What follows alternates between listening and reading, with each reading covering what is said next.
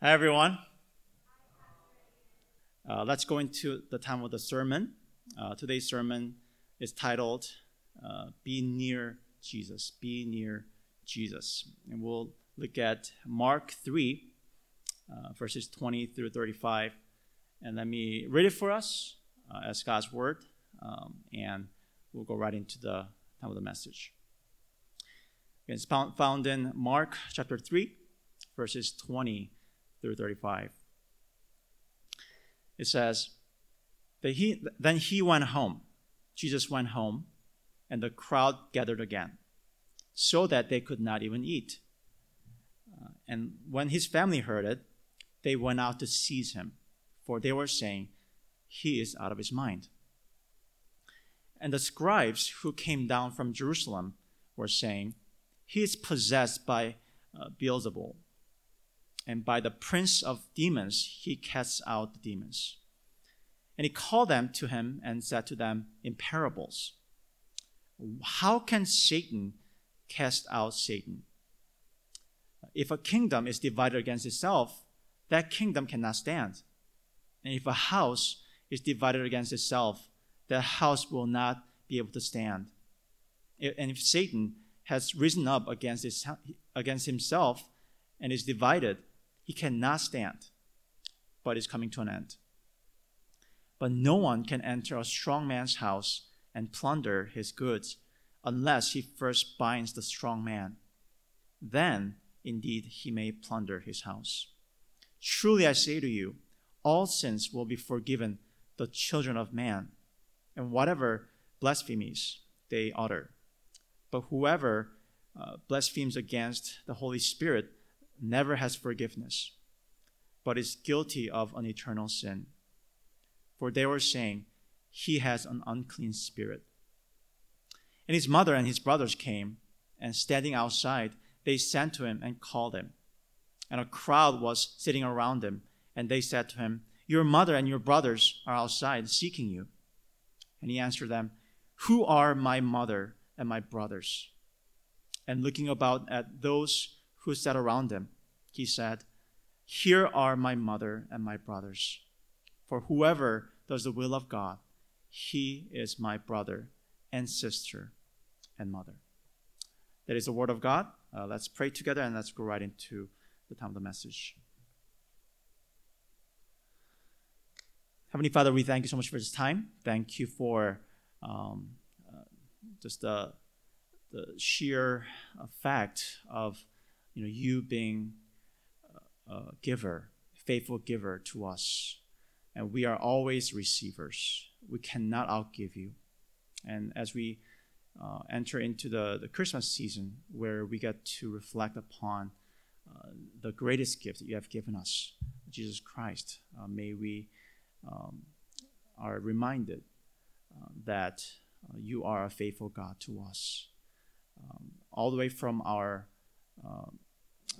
infant stage to even our deathbed, you will be faithful. And now, as we strive to be faithful to you, we want to hear from you. So may you speak to us through this time. Use me to be clear in what you have to say to us. But thank you for this time, God. I pray in Jesus' name. Amen. So we have 3 points, and these 3 points are, in fact, different groups that we find in the story. 3 different people groups around Jesus, and we'll see how they respond to Jesus. So those are the 3 points. First, the earthly family of Jesus. Second, the scribe, and the third, the disciples. So please follow along with me. First, the earthly family of Jesus. Verse 20. And he went home, and the crowd gathered again, so that they could not even eat. Here, home is likely the ministry base for Jesus in Capernaum, which is really the house of Simon and Andrew.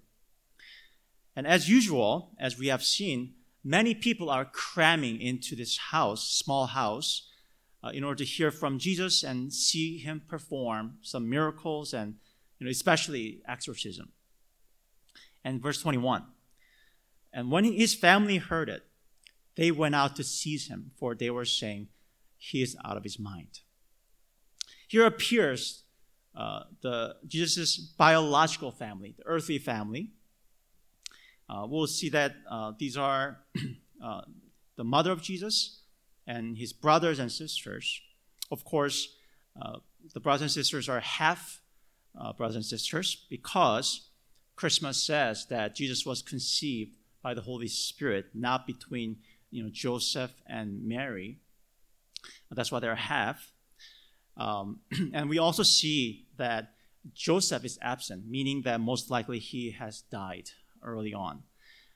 So that's the context here. And we hear right away that the family is not happy with Jesus.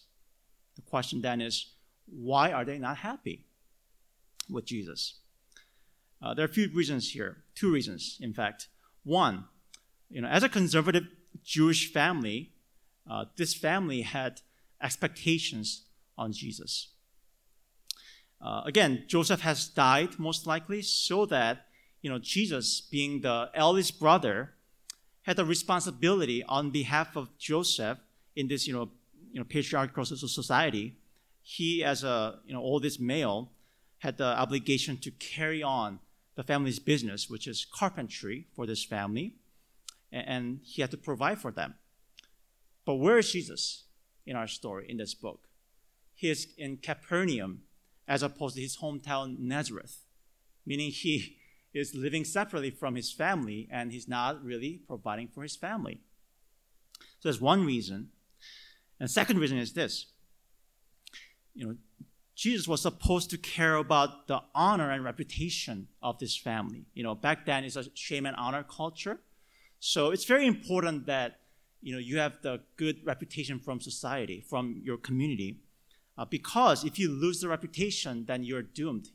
The whole society can shun you and label you as worthless. And because if 1 or 2 families go out of the line and ruin the whole society, then the whole society can be doomed. So that's that important. And now, does Jesus do anything about that? Is he working for the honor of the family? Probably not, because we see that he's pretty popular among the crowd, and yet he keeps getting in trouble with the authorities, such as Pharisees and scribes, as we'll see very soon.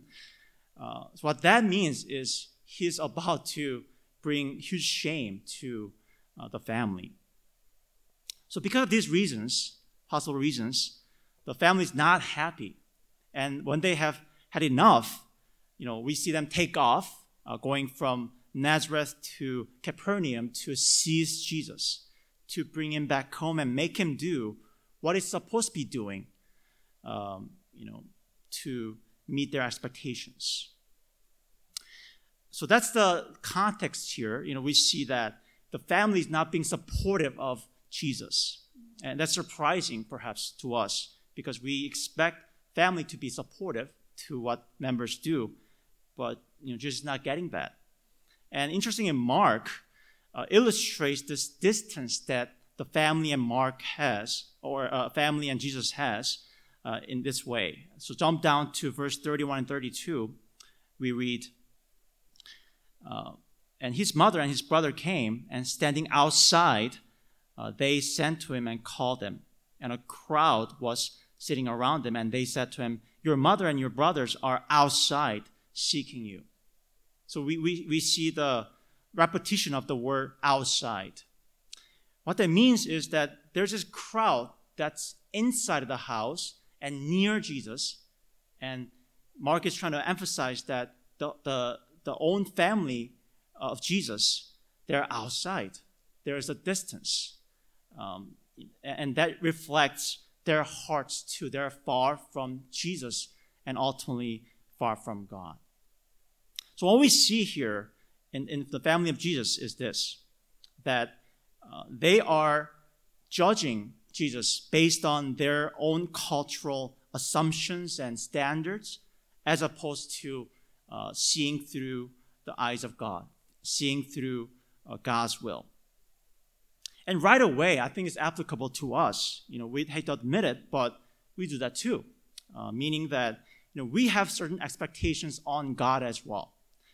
And we want to tame God under our expectations.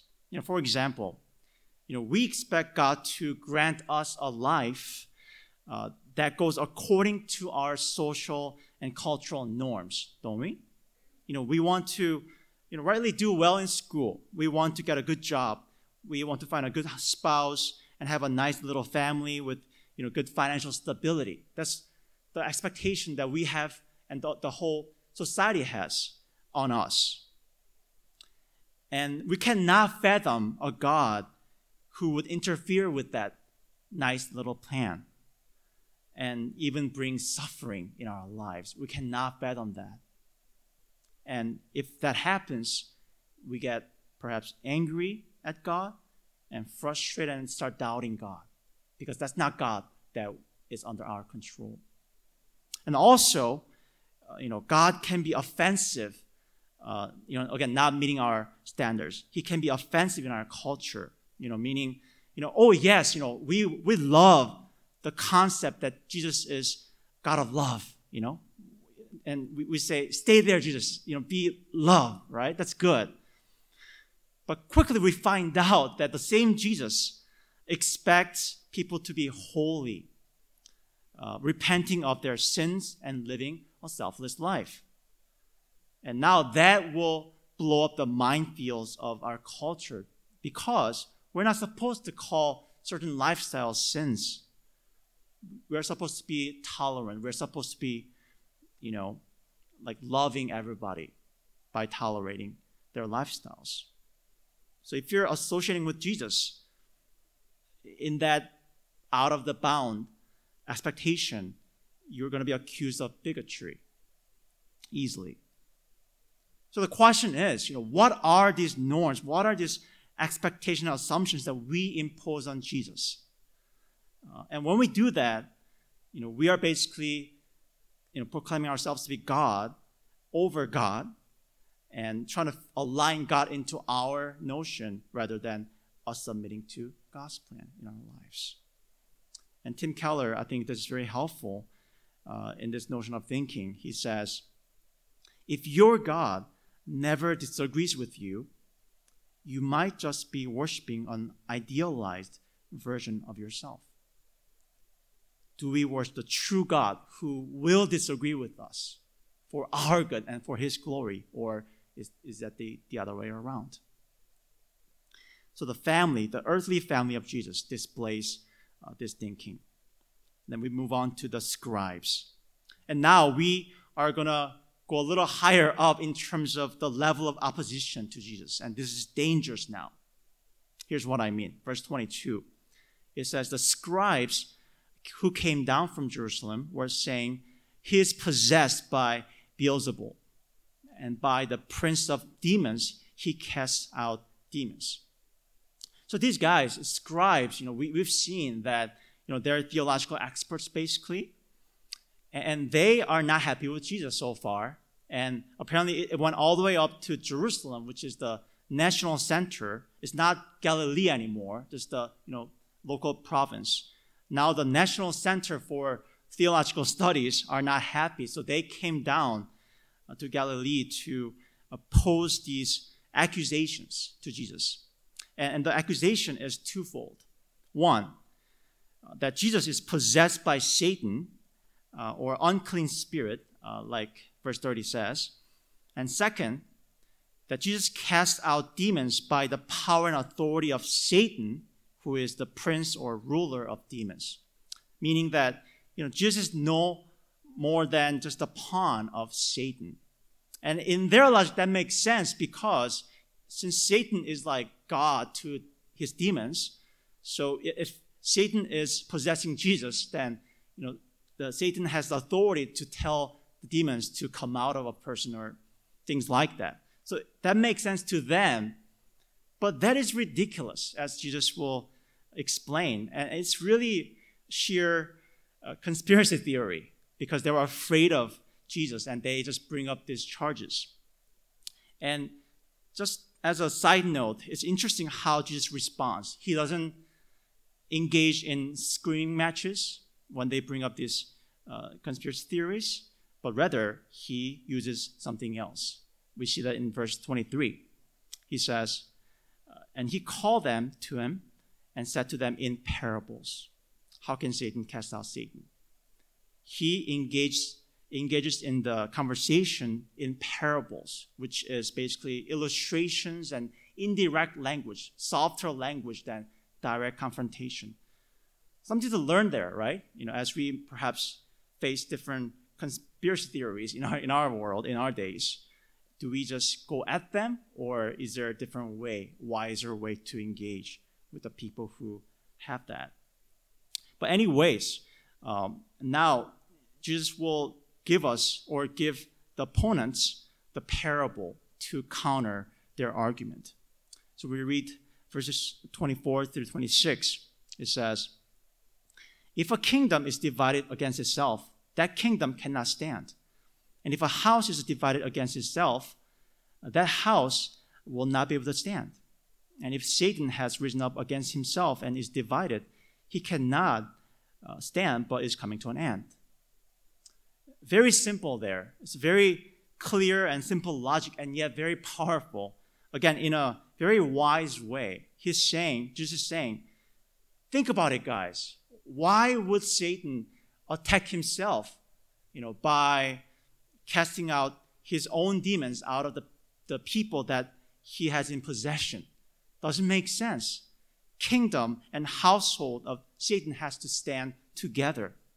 And therefore, there's no way that Satan ordered or entered into Jesus and ordered the demons to be cast out, because that would defeat himself. Very simple but profound. The reality is that Jesus is not possessed by Satan, but Jesus is actually the outside force fighting against Satan to cast out demons. That's what verse 27 is saying. He says, but no one can enter a strong man's house and plunder his goods unless he first binds the strong man. Then indeed he may plunder his house. Meaning that when Jesus came with the gospel into the world, he has rendered Satan powerless, because Jesus is the king of the universe. He has authority. Satan cannot do anything. And because he has bound Satan in that way under his authority, Satan and demons have no choice but to obey Jesus. And now Jesus, after binding Satan, then he plunders him, plunders his goods, which are people in oppression. And that's what exorcism is. When he casts out demons, he is freeing people, plundering Satan, from his house. So therefore, the scribes are dead wrong about that charge. So that's disproved. And now, what about the claim that Jesus is possessed by Satan? That's what Jesus will try to disprove in the next section. So please read with me here.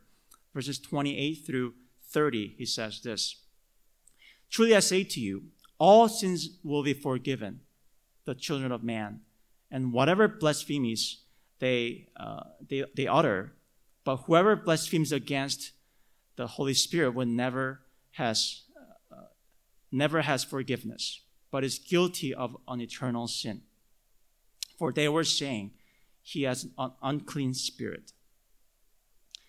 This passage is a very controversial passage for a lot of Christians, because it sounds like there's an unforgivable sin, so that if you commit that sin in particular, you will automatically go to hell. There's no second chance. That's what it sounds like. But please follow with me. It's easy to kind of try to see what to avoid, what sins to avoid hell. But if you look closely, that's not what Jesus is saying. What he's saying is that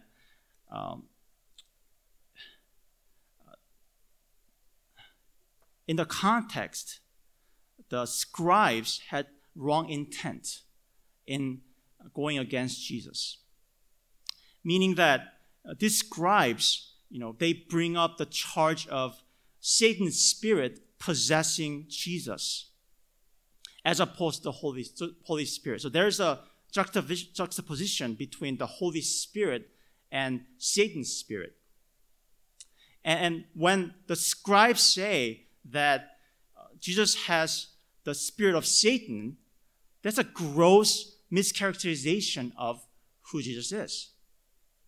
In other words, when they bring up that charge, they're totally getting Jesus wrong, and that leads them to oppose Jesus vehemently.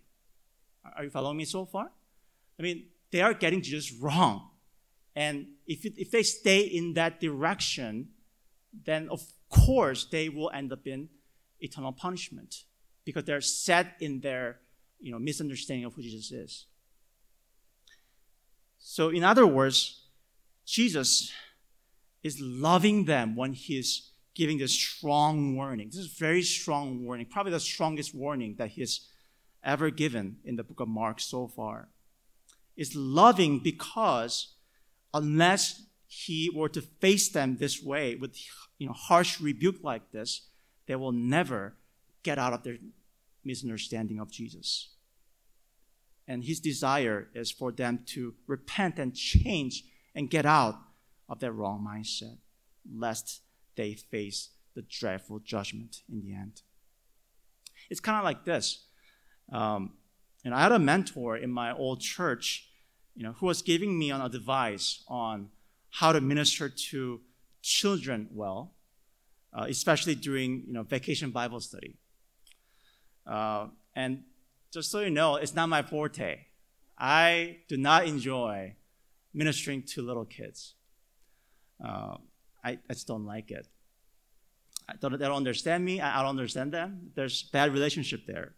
So when I was, put in charge of this, VBS role, I asked my mentor, how do I do that? And his advice was this. He said, Aiden, you gotta be mean in the beginning. Meaning, you gotta be firm in the beginning with them. And once you see that they're fearing you, that's when you loosen up and be fun when you need to be. And I tried that. It kind of worked. I say kind of because, there are a lot of tears still. But it's still better than, without that advice. Anyways, but you get the point. What I'm trying to say is that, the children have to know how to fear whoever is directing them so that they will not do silly things or even dangerous things, without the direction. So it's loving for the instructors to be firm and even mean, in his own words, for their good. And that's essentially what's happening in this passage. It sounds harsh talking about eternal judgment and things like that, but unless he's like that, he's firm and even scary like that, he cannot change them. They will be stuck in their ways, heading to judgment. And for us too, this warning can be applicable. I know that if you're here in this room and even joining through the live stream, perhaps you're not in that strong opposition like the scribes, but still there are some rebellious hearts. On Friday with the young adults, we talked about the topic of spiritual apathy, and I was making the case that we must take it seriously because apathy, when it's not dealt with seriously, can become cynicism, where you feel bitter towards God. And when the cynicism is not treated well, it's not taken seriously, it can become outright opposition towards God. And sadly, I've seen many people falling into that trap. It's sad to see that, and especially during the pandemic, because of the isolation that we all experience. I've seen them more often. And And right there, Jesus would be saying to us, before it's too late, before it's only apathy for now, before it's light cynicism, before it's blank, turn to God. I love you enough that I'm shouting at you right now through these words. Turn. Let me talk about this movie called Frozen. It was such a phenomenal movie. I saw it in movie theater because my wife wanted to see it. Good movie. But so I don't have to explain the plot, how it goes, right? I think everybody knows how it goes. So Elsa has this power to create ice and snow, but she has to hide it from people, lest she be labeled like, monster or whatnot. But when she's found out, she has to flee to this mountain, and there she sings the song, "Let It Go, Let It Go." And she's being herself, right? She has this freedom to do whatever she wants now with that power, right? Is she happy? She was probably happy for a few seconds, but we find out soon enough that that freedom actually imprisoned her, right? She is now, imprisoned in her ice castle. But not only that, the freedom cost her to the point that she hurts other people, even her dear sister Anna. And there's a scene where she is like doing something, and then Anna gets hit, and that apparently froze her heart, right? And she finds out that the only way to reverse that spell is an act of true love. An act of true love, thaws a frozen heart. That's the formula that she was told. Now fast forward. In the end, when Hans, the handsome antagonist, is about to kill Elsa, imagine the scene, right? So Elsa's about to be hit by the sword of Hans. Anna sees that she runs, and then she, throws herself in front of the sword, and right before the sword hits her, she gets frozen, and Elsa's saved.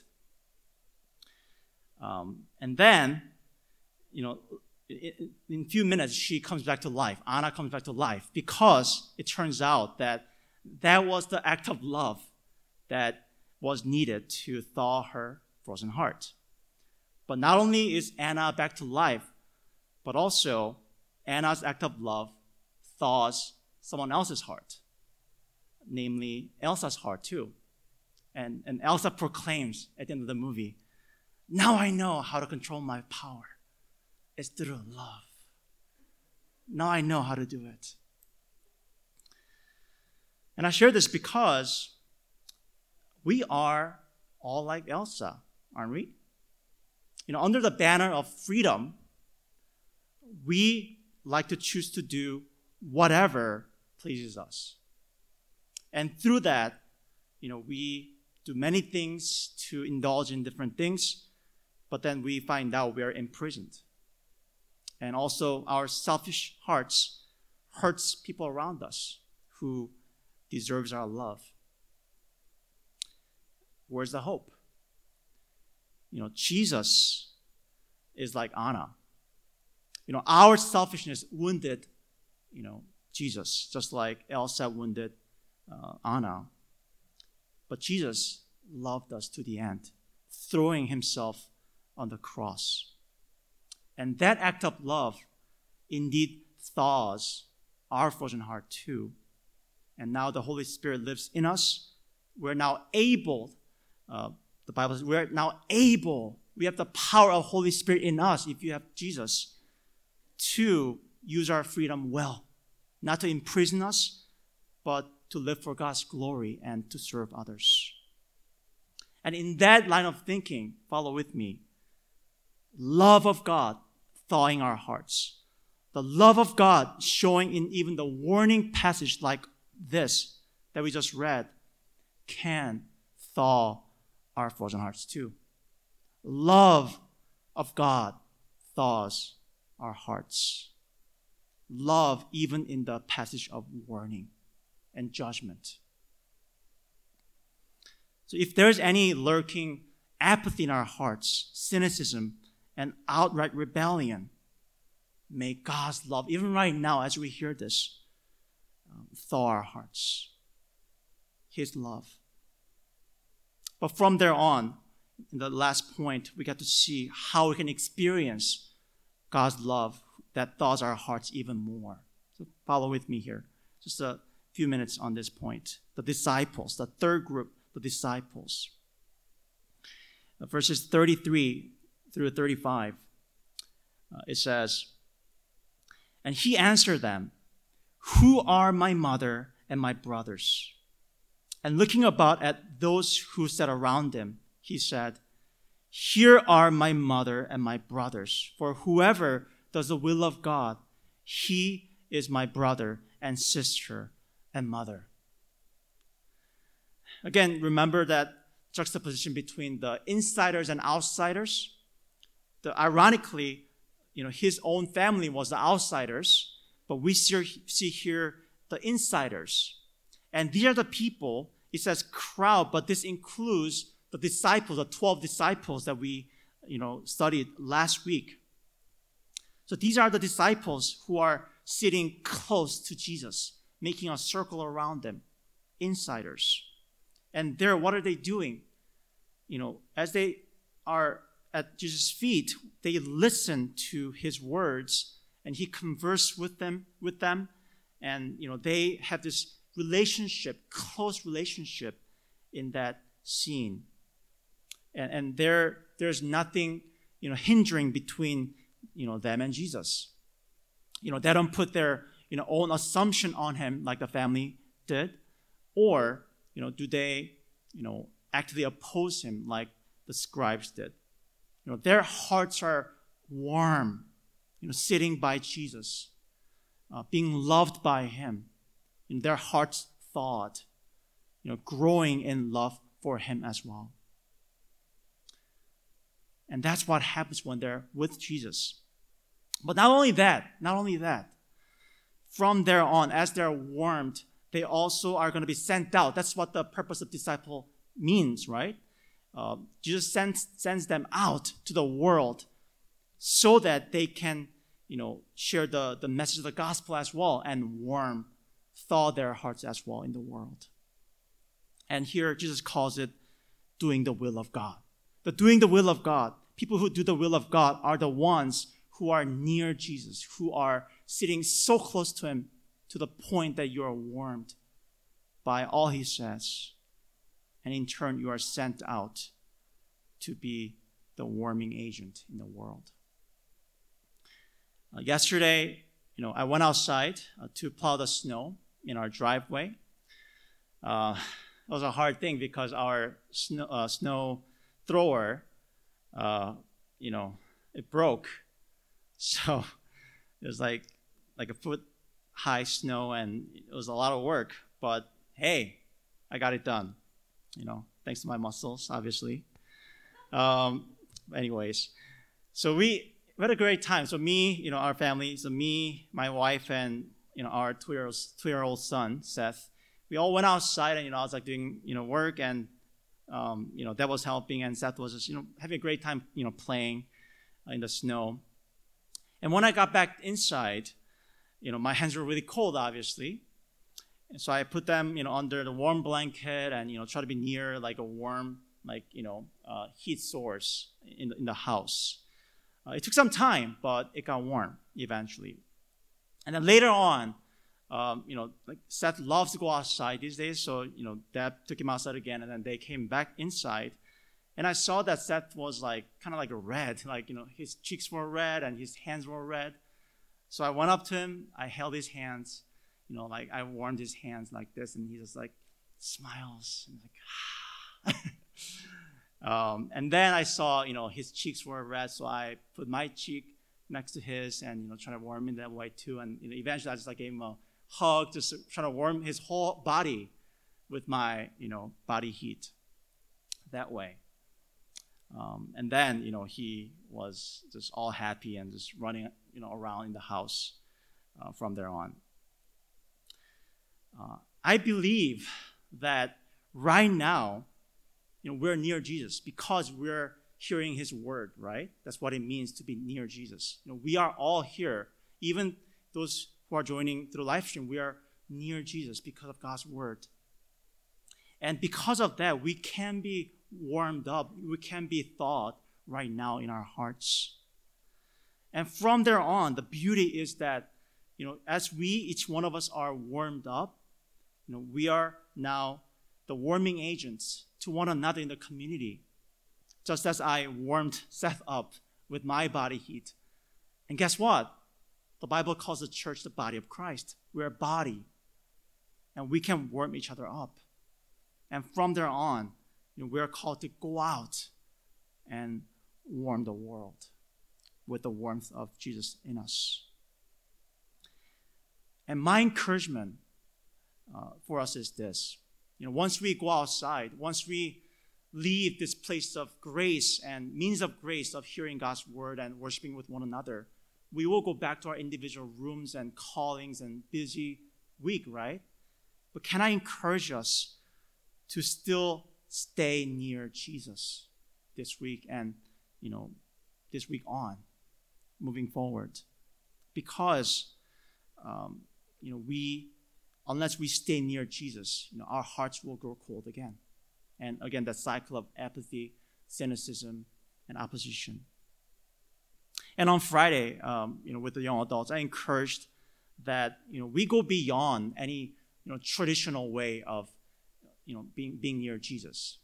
I think the traditional way, when I say that, I mean the, like carving out an hour in the morning and, perhaps like kneeling down and reading the word and praying. That's great. I love that time for myself. But, we get busy, and especially for, students who are taking finals and, working people, you're busy. So it's okay to be, or it's more commended to be creative. Just do whatever takes, do whatever is helpful for you to spend time with Jesus through the word and prayer. A few examples, you can, if you don't have time to read, you can listen to sermons or podcasts. There are just plenty of them these days. It could also mean that, if you need more structure, considering a good Bible reading plan. That doesn't have to be like in order, but there are a lot of creative, Bible reading plans that you can start doing at the beginning of the year that's coming up. And this could also mean that, grabbing an instrument of your choice, whether it's guitar or maybe nothing, and just start singing songs that are based on the Word of God. And the list goes on and on. My point is, we can be creative. But the point is that staying near Jesus is worth it. You'll be warmed, you'll be thawed, and you'll love him, and you'll receive his love. And we can be, again, warming agents to one another and to the world. And may God use our efforts for his glory and for our warmth this week and moving forward. Let's pray together. Let's pray together just for a few minutes. And, to me, just based on, my studying of God's Word over the years, God loves us. That his goal whenever we come to his presence is to encourage us. Even through rebukes, even through perhaps unpleasant feeling at the moment, his goal is always loving us, wanting what's best for us. To the point that we read in 1 John that God is love. Everything he does stems from who he is, which is love. So there's no doubt in my mind right now that in this moment, God wants to bless us. God wants us to get out of the rut, get out of those things that are on the way to enjoying Christ. So could we just enjoy God that way? That, man, that's who He is for me. That's who He is for me. He loves me with a love that is bigger than the universe. That He would chase after me. That He would never let go of me. He would even create problems in my life so that I will turn back to Him. That's love. Opposite of love is not hate, but it's ignorance. If He didn't love us, He wouldn't have given us X, Y, and Z in our lives. Those are hard things to deal with, but He knows what's best. So let's pray together, and then we're going to just process these things through this song and finish. But can we just use this time to hold on to what we just heard and ask God to thaw our hearts with His love? Let's pray together. One thing I want to just encourage you with as you pray right now, in light of what you heard in God's Word, it's just an illustration that the Bible itself gives us in regards to growing. In our context, perhaps going from frozen heart to thawed, warmed hearts.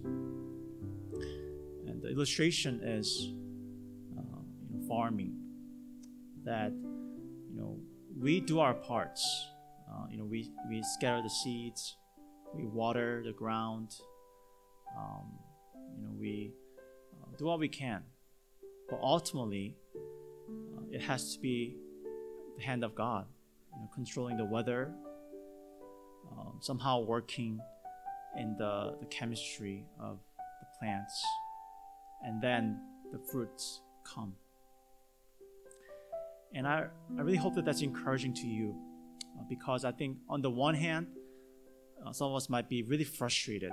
It's like, oh man, I want to experience that intimacy with God, so I do what I'm told to do, but I don't get it. I don't feel that.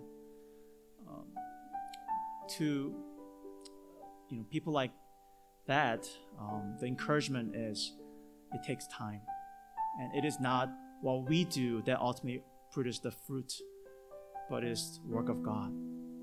It takes time,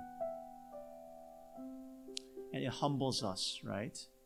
We're not controlling God to give us what we want, even the spiritual desire, but we're waiting on God. And God will, in season, in time, will produce it for you, for His glory. So we pray, knowing that it is His work ultimately.